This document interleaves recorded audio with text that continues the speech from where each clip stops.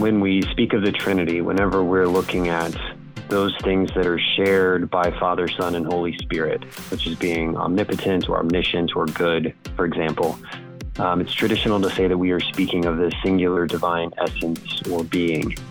However, when we are looking at something that is proper to only one of the persons, such as being the Son or such as being begotten, traditionally Christians have said that the Son is eternally begotten of the Father. Then we're moving into territory of processions and personal properties. Does doctrine really matter? The Apostle Paul once wrote to a young pastor named Titus, instructing him to hold firm to the trustworthy word he was taught, so that he may be able to give instruction in sound doctrine. Welcome to Credo Podcast, where doctrine matters and theological ideas have consequences. Here's your host, Dr. Matthew Barrett, Executive Editor of Credo Magazine and Associate Professor of Christian Theology at Midwestern Seminary. Welcome to the Credo Podcast, where doctrine matters and theological ideas have consequences. I am Matthew Barrett, your host. When we discuss the doctrine of the Trinity, a doctrine that is so essential to the Christian faith, what do we mean when we say that the Trinity, this Holy Trinity, in fact, this Blessed Trinity, the person should be defined by what we call personal properties, or even a word like processions? Perhaps some of that language is new or foreign even to some of our listeners, but it's actually language that is rooted in the great tradition before us, and it's language that so many of the church fathers emphasize and adopted because they believed it faithfully articulated and explained the biblical witness.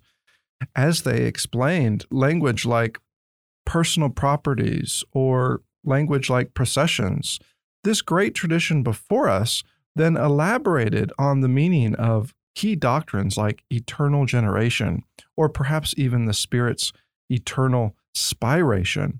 Well, this brings us to the very edge of a great mystery. How do we understand the Trinity? What does it mean to confess this one God as Father, Son, and Holy Spirit in a way that doesn't compromise either these personal properties or the simplicity, the unity of this Trinity, these tendencies to compromise either one of these, whether it's a doctrine like eternal generation or something as significant as simplicity? Well, this tendency to compromise or forfeit these important concepts has been one that has characterized evangelicalism for the last several decades. Thankfully, we are now experiencing a bit of a renaissance, a bit of a revival of Trinitarian thought, but not just any Trinitarian thought, especially not modern Trinitarian thought, but actually classical, Nicene, or what we might just call biblical Trinitarian thought. It's for this reason that I am thrilled to have on the Credo Podcast Glenn Butner. Many of you may know Glenn from his past books. He's the author of The Son Who Learned Obedience, a theological case against the eternal submission of the Son, published a few years back. And he's also written a recent book called Trinitarian Dogmatics, exploring the grammar of the Christian doctrine of God. Glenn is assistant professor of theology and Christian ministry at Sterling College, where he also directs the honors program.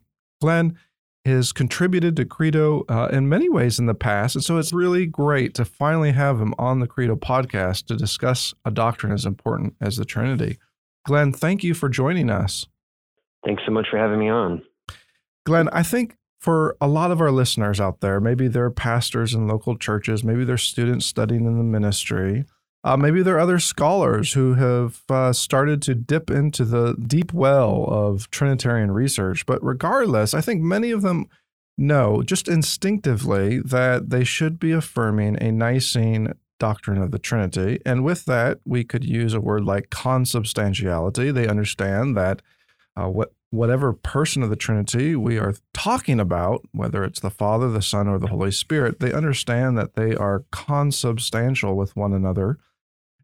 But at the same time, there's been a lot of confusion over the last several decades as to how to distinguish the persons. What are these personal properties that sometimes are mentioned in the great tradition? how do we distinguish the persons and in a way that still preserves their divine simplicity? And this is one of the reasons why, Glenn, I'm so thrilled to have you on, because you have given this a lot of thought, not just historically, but even biblically. How is it that Scripture, how is it that divine revelation itself brings us to an understanding of the Trinity that is precise, but it also brings us into the mystery of this infinite and holy Trinity. And one of the ways that you've done that is you bring us into contact, not just with the biblical witness, but the great tradition. And so the first question that I just want to throw at you, Glenn, is and I know this is going through the minds of many of our listeners, when we use a phrase like personal properties, or perhaps another word like processions, what did the great tradition mean by these phrases? And maybe the question behind the question is this: why was this language even introduced to begin with? Those are great questions. So the idea of a procession and the idea of a personal property is really closely connected, but they're technically a bit distinct conceptually. When we speak of the Trinity, whenever we're looking at those things that are shared by Father, Son, and Holy Spirit, such as being omnipotent or omniscient or good, for example, it's traditional to say that we are speaking of the singular divine essence or being. However, when we are looking at something that is proper to only one of the persons, such as being the Son or such as being begotten, traditionally Christians have said that the Son is eternally begotten of the Father. Then we're moving into territory of processions and personal properties. And these are concepts that Christians have used to try and explain how Father, Son, and Spirit are eternally different, basically rejecting modalism, the idea that there's a singular God who just kind of appears in history in different forms. You know, one day is the Father, maybe the next day is the Son. But traditionally, since well before the Council of Nicaea even, Christians have insisted that the distinctions are eternal. So the processions are the ways to think about those distinctions in relational terms. So the Father eternally begets the Son. The concept of eternal generation or eternal begetting is a relational concept describing that eternal relationship between Father and Son. And then speaking of eternal spiration or eternal procession of the Holy Spirit, clarifies the relationship between the Father and the Holy Spirit. And then, of course, we have this big debate between Western and Eastern Christians over how the Holy Spirit and the Son relate. But we can just table that for a moment. The personal properties, on the other hand, are properties that we would attribute to one of the divine persons based on these processions. So if we speak of eternal generation, sort of as the relationship between Father and Son, then we can speak of the Son as being generated, and that would be a personal property. So it's a way to think about the uniqueness of the Son that focuses a bit more on the unique characteristics of the Son and a little bit less on the relationship, though it is still implied. And when it comes to the Holy Spirit, how would you describe the, quote, personal property of the Spirit too? So you could describe the Spirit as being spirated, or occasionally you'll hear Spirit is breathed, something like that. There's been a bit less consensus on how we talk about the Holy Spirit in the tradition than there has been about the Son. Now, these personal properties, as they've been called by so many in the great tradition, as they are elaborated on, some have also made the important qualification or just comment that, well, these are incommunicable properties. What do they mean by that, and why is that so significant for understanding so much of what you just said? That's a great question, and that idea of being incommunicable really is central, to the point that some theologians will even define personhood, sort of what it is to be Father, Son, or Spirit, as an incommunicable existence. And so that would be Richard of St. Victor, for example. The idea that they are incommunicable is to suggest that at an irreducible level, fundamentally, as deep as you can go in your understanding of who the Father, Son, and Spirit are, they are unique in ways that are not shared with the other divine persons. So why is the language specifically of incommunicable use? Why not just say unique? That actually relates to the idea of the processions, where say that the Spirit, for example, proceeds from the Father and perhaps from the Son, that's the debated part, is to suggest that in some way, the sort of why of the Spirit, why is the Spirit here? The answer for that is the Father, because the Father has eternally spirated the Holy Spirit, and perhaps, and the Son has spirated the Holy Spirit. So one thing that theologians have meant by that is that all of the divine properties that the Spirit has because of the Father. So something like, again, the omnipotence of the Father has eternally been given to the Spirit through spiration. And yet, the incommunicable property of the Father, which would be the Father being unbegotten, that property cannot be communicated through the processions. So the uniqueness of who the Father is remains the Father's alone, even though the Spirit eternally proceeds from the Father. You know, you've mentioned both eternal generation and also eternal spiration. So, you know, I think for many of our listeners, these are concepts that are becoming more familiar to them. But at the same time, we live in a context in which these have been challenged. At some points, they've even been denied. And here, we're not just referring to, you know, those modern theologians, though that is certainly true, but we are also referring to even with the way that evangelicals have been suspicious in the past towards these important doctrines. So, Glenn, help us here, because you argue that, and I really agree with you here, that as much as these doctrines come to us handed down from creeds like Nicaea and the great tradition as a whole, there's good reason for that, because they are embedded, ingrained, and quite natural to the biblical witness itself. So let's just take eternal generation. Obviously, we can't explore the range of biblical support for this doctrine, but can you give us just a bit of an idea of why the pro-Nicene tradition, especially in their debates with certain subordinationists, why they considered eternal generation a doctrine revealed in Scripture in a variety of ways?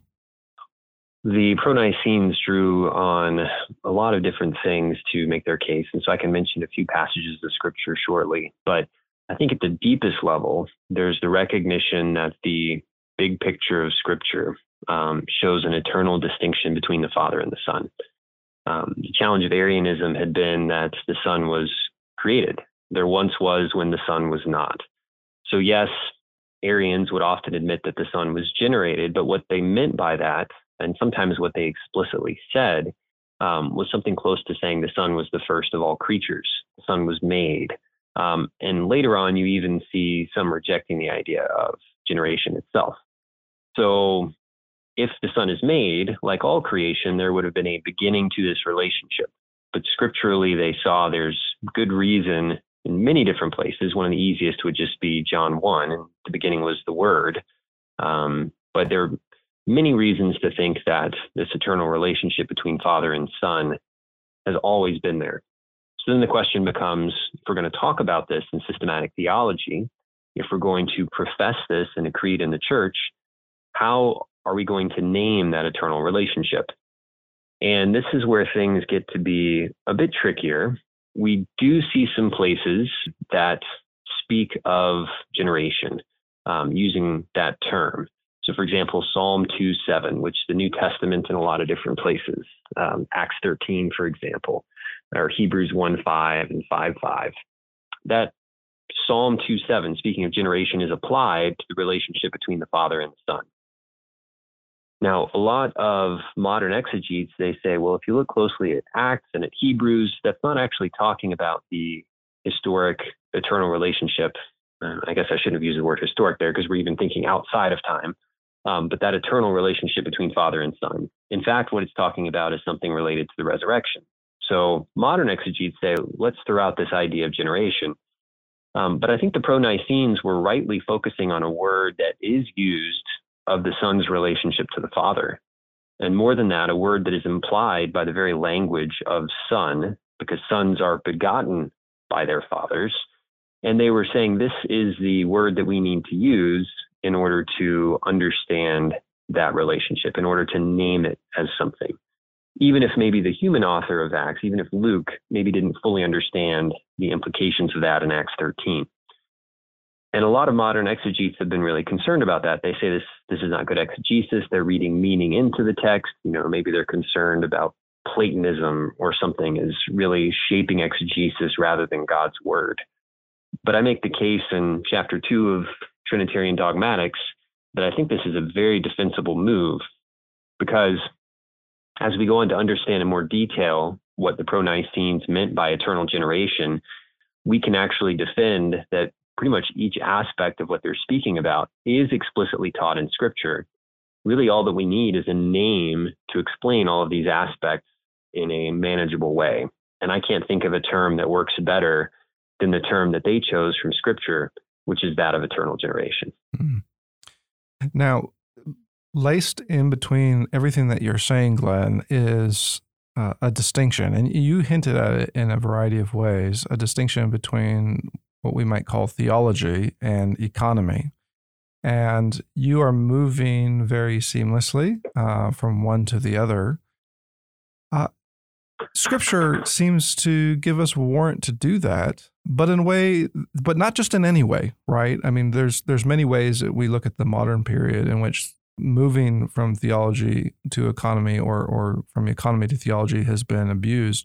I mean, there's many cases. We think of all the history since Rahner and Karl Rahner, in which the economic is the immanent or the immanent is the economic, and suddenly there's this pressure to collapse the two. You mentioned this a minute ago, even in the way that the divine names are revealed to us. How exactly then do we move carefully from what we are witnessing in Scripture in terms of the economy of salvation, perhaps what we're seeing in the incarnation, for example? How do we move carefully from those missions in the economy to something like the Son's eternal generation? That's very good to direct me toward that question. That's one of the most important things when it comes to appealing to Scripture and the doctrine of the Trinity. And I know you've done good work yourself on that question. I think two principles that are extremely important. The first is one that I appeal to throughout the book, and that is the doctrine of analogy. In its simplest form, the doctrine of analogy just says that anything we say about the Father, there are some things, anything we say about God, Father, Son, or Spirit, using a word that also applies to creation. There are some ways that word is going to be similar and some ways that it's going to be different. So if I call God wise, I don't mean that through the course of his life, God has gradually learned things that makes him better able to navigate the world, because God doesn't learn. God has always known everything. But I do mean something like God always acts in appropriate ways and knows the appropriate action that we ought to take as well. And there's a whole lot more I could say about wisdom, but that sort of illustrates the principle of analogy. So whenever you're looking at anything that is said of God in Scripture, including those things that are said of the economy, that's kind of a first principle, is we need to think about what are these words actually doing. And so some recent proposals by evangelicals, for example, to try and serve as a substitute for eternal generation. We don't need to go too far down this rabbit trail, but the idea of eternal submission was replaced. But if you compare the two, you end up having to negate so much in terms of the idea of submission that there's really very little meaning left to it. Whereas generation, you do have to negate things. We're not saying that the Son began or was born, biologically speaking. But once you negate those things, there's enough substantive meaning left that the term still has purchase. It still teaches us something. The other principle, though, is the need to distinguish between what is true of Christ and his humanity and Christ and his divinity. So partitive exegesis. I talk about this in my chapter on the persons and say there's a Christological compatibility criterion. When we're speaking about what it is to be a divine person like the Son, or the Spirit or the Father, we need to do so in ways that if that idea of personhood is applied to Jesus when he is incarnate, that it doesn't mess up the theology of the incarnation. So as we're thinking about how to take Scripture in the economy and whether it goes back into the eternal Godhead, we need to ask the question, if I attribute this teaching of Scripture to Jesus eternally, in other words, to his divinity, what does that leave for the humanity of Christ? And so quickly to go back to this example of eternal submission, if submission is something that we attribute to the divinity, traditionally there are two wills in Christ, one human and one divine. But if we say it's something that's personal of the divine person of the Son, then we leave no will of the human nature. And that ends up really causing problems for the different things that Christ had to accomplish in the incarnation. For example, his ability to be tempted and overcome that temptation on our behalf. If he's got no human will, he can't be tempted. So when you're thinking about a passage of Scripture and saying this act in the economy, does it relate to who God eternally is in theology or in the immanent Trinity? First, you can ask the question of Christ, is this about his humanity? If so, no, it doesn't eternally apply. Or is it about his divinity? And second, if it's about his divinity, we still need to take the cautious step of applying analogy to make sure that we're using that word in a way that is fitting the eternal, immutable, simple, and perfect God. Now, you used a phrase that is, I just want to camp out for a minute on this phrase, the way of negation. That phrase is so important. You used the other phrase, the way of analogy. But this other phrase, the way of negation, is so crucial when we are moving from economy to theology, from what is occurring in the incarnation, for example, to our understanding of the Trinity apart from the world and salvation. For example, even when we are describing a doctrine like eternal generation, and you just did this a minute ago, we are very quick, as we should be, to say, yes, so this is the reason why we call the Son, Son, and the Father, Father. And yet, and here's where this way of negation comes through, we don't mean that in a way that would imply change, for example, as occurs in, say, a human begetting. Glenn, talk to us more about this way of negation, whether it's something like eternal generation or eternal spiration with the Spirit, or just approaching the Trinity in general. Why is this way of negation so critical? Yes, the way of negation is absolutely vital. And it's even sort of so vital that it's a component of that way of analogy, because the analogy involves the negation and affirmation. So we really can't get very far at all in theology and the different ways of speaking without negating something. And that is because of the uncrossable distinction, we might say, between God and creation. Yet God graciously has left his imprint in creation. He has made a world that we can know him through and that he has revealed himself in. But that world remains eternally distinct from him. And so there are going to be certain things that are true of the world at a very fundamental level that are not true of God. So I always tell my students in my classes, if we think about the claim that God created the universe, then we can list fundamental properties of the universe. And it usually takes them a while, but eventually they get there. What are kind of the fundamental properties of all of the universe? Things like it's subject to the laws of physics. It exists in space and time, is filled with matter, energy, and things like that. Well, to say that God created the universe means that all space and time, the laws of physics and matter, come from God, who exists sort of outside of them or before them. And using that language of outside or before, you already see the limits of our human language, because that's a time word, before, and a space word, outside. And we're trying to say that God somehow exceeds these things. And so the safest thing that we can do is actually to negate these properties of God and say God is not in time, which is what we mean when we say God is eternal, or God is not in space, which is what we mean when we say God is uncircumscribed. So from a very early time, I would say most substantively, way back in Origin of Alexandria in the 200s, we see theologians applying the way of negation or the way of analogy to the eternal processions.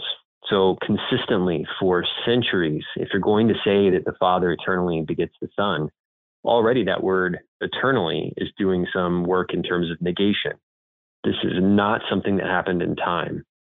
There was not, unlike maybe some other Near Eastern religions or Greek or Roman religion, there was not a time where God had a child that began to exist, and that was the Son. The Son has always been there.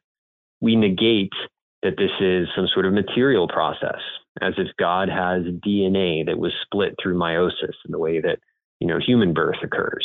Mm. We negate that there's any sort of division in God because of this, so that generation results in two gods, because the divine nature is simple and cannot be divided.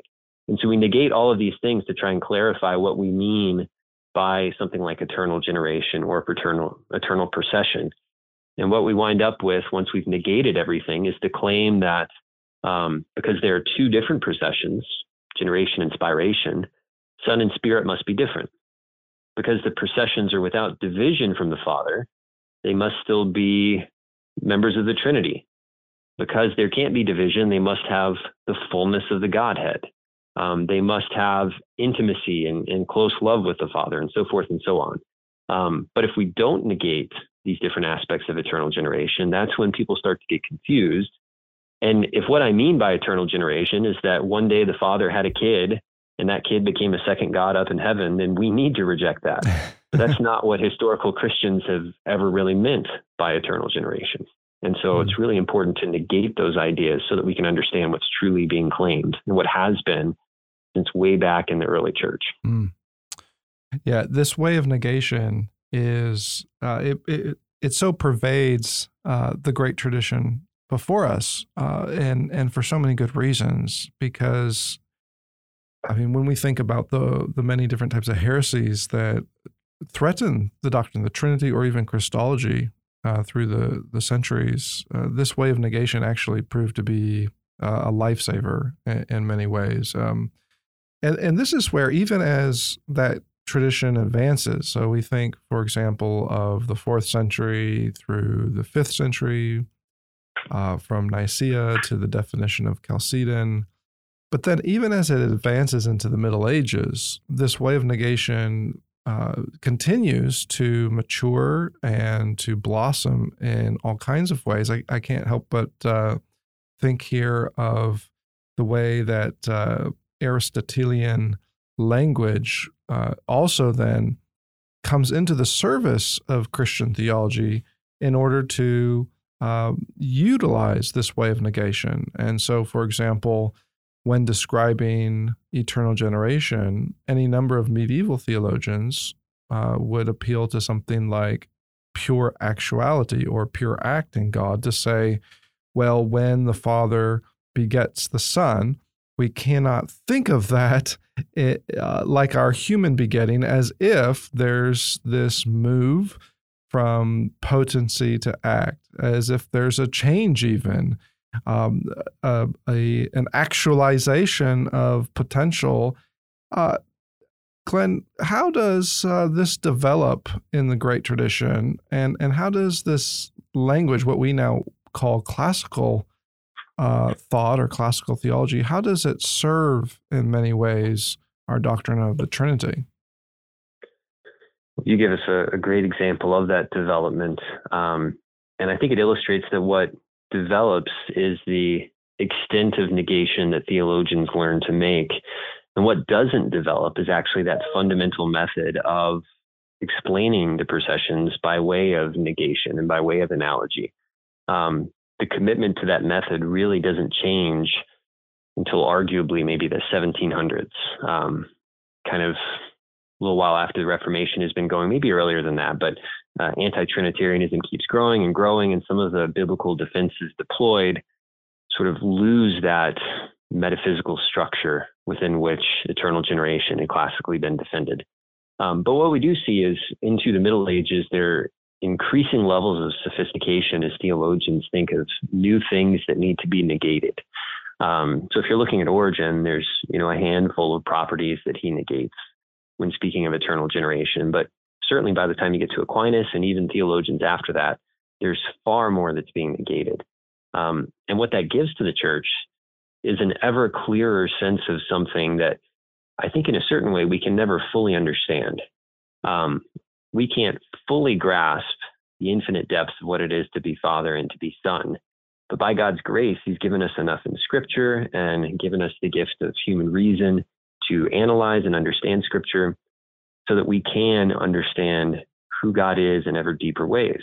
And that depth, that deeper mining of Scripture really did continue through the Middle Ages and even into something like Reformed scholasticism, for example.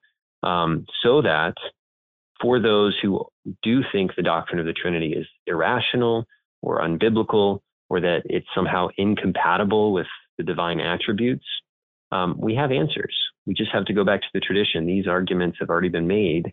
There are rational ways of defending this. It does fit with Scripture. And there is actually something meaningful gained.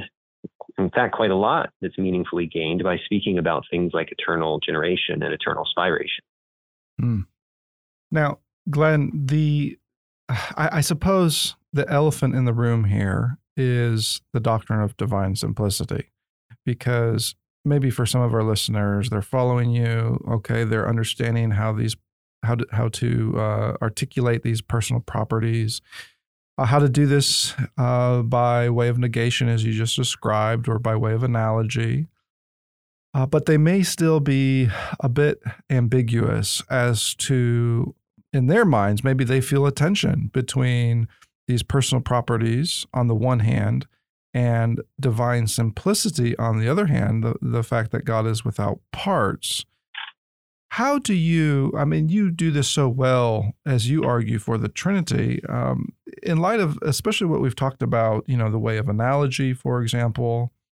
How do we understand Father, Son, Spirit in a way that doesn't, because I think this has been some of the tendency of late, to forfeit simplicity in some sense, as if that has to go in order to say what you've said about these personal properties. How do we avoid that type of mistake? Yes, there's a very close link between simplicity and the processions, and historically there always has been.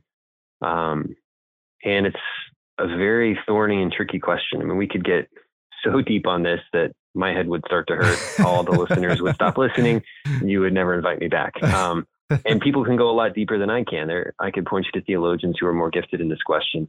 I try and set the parameters in this book to give us a good starting point to understand how these two things fit together. So I situate simplicity as one way of thinking about the divine unity that is especially focused on the way of negation. So to say God is simple is just to say God is not composed of parts. There are not different things that are put together to explain what God is. And there's been a lot of great work in the last decade, maybe even a little bit less, on thinking about that from the context of the doctrine of God. So James Dolezal, for example, great work looking at how this sort of defends the ultimacy of God. To put it in a really simplistic fashion, if you want something much more complicated, you can read his great work. But things composed of parts need an explanation. And there needs to be some reason why these parts are together. But if God is the ultimate explanation, then he can't be composed of parts. That's ridiculously simplistic. As I said, we can go a lot deeper. I don't dig into those arguments quite as much as I look at how simplicity actually functions for the doctrine of the Trinity. And so several of the things that we get that are really important for the doctrine of simplicity, if we say God is not composed of parts, that negation, as we're talking about the Trinity, first of all, it prevents us from establishing a hierarchy of divinities. So a lot of early Christian heresies, subordinationism being one, Arianism being another, the spirit fighters or pneumatomachans, they would suggest that through eternal generation or through eternal spiration, the resulting deity is lesser. So the Son would be less than the Father at an ontological level in terms of who the Son actually is. simplicity says that's impossible. If the Father is not composed of parts, then the Son can't receive part of the Father. There's no such thing as part of the divine nature. You either have all of the divine nature or you have none of it. And this is actually what theologians on both sides of the arguments of Christ's divinity begin to argue. Eunomius says, okay, that means Jesus, the Son, is not God at all. And of course, the pro-Nicenes say, no, this means he must be fully God. And so in terms of the Trinity, simplicity ensures the full equality of Father, Son, and Spirit by rejecting a hierarchy of divinity. The other thing it does, sort of at a dogmatic level, that I think is most important, and it does a few more things here, but the other thing it does is ensure the singularity of God. How can we continue to speak of there being one God while also naming God, Father, Son, and Spirit? Well, if the processions do not divide the divine nature into parts, so that the Father has one part, the Son has one part, and the Spirit has another part, then we don't have three gods. We instead have three persons existing as one God, one deity, one being. And so the doctrine of simplicity is fundamental to the grammar of classical Trinitarianism, both in the pro-Nicene era and all the way up into Middle Ages and Reformed and Lutheran scholasticism. So it's something that we really can't afford to jettison and get rid of without kind of undermining all the traditional explanations of the doctrine of the Trinity.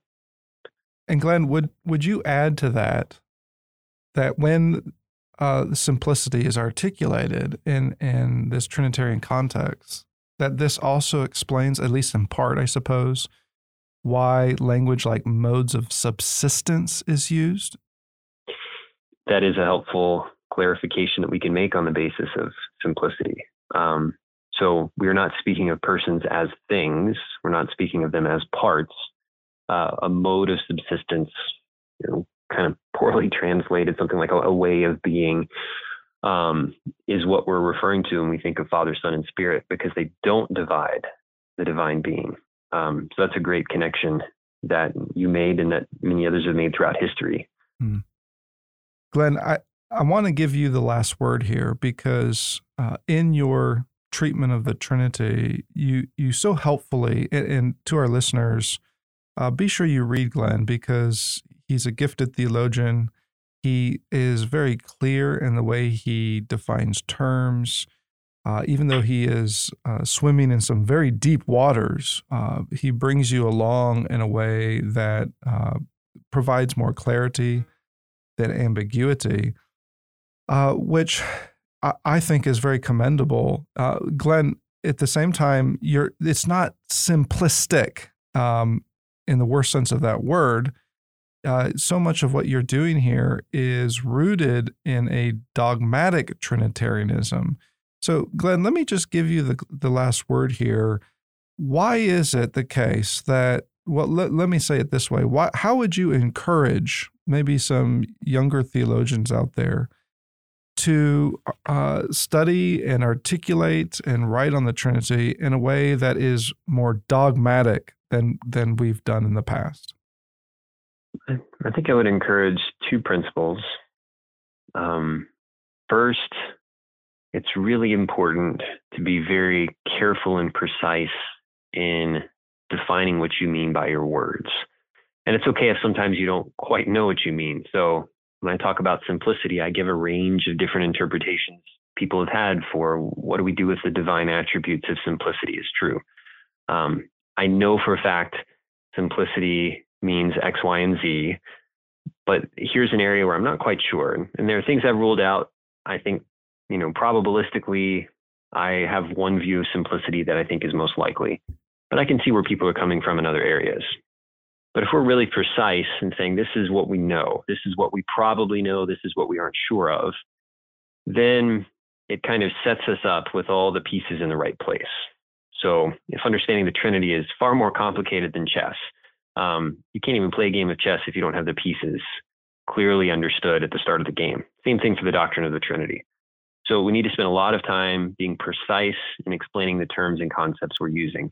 But then second of all, we need to understand how these terms and concepts really relate to one another. And that's one thing I really try and focus on throughout the book and really a lot of my theological work. okay, we now understand what I mean by processions.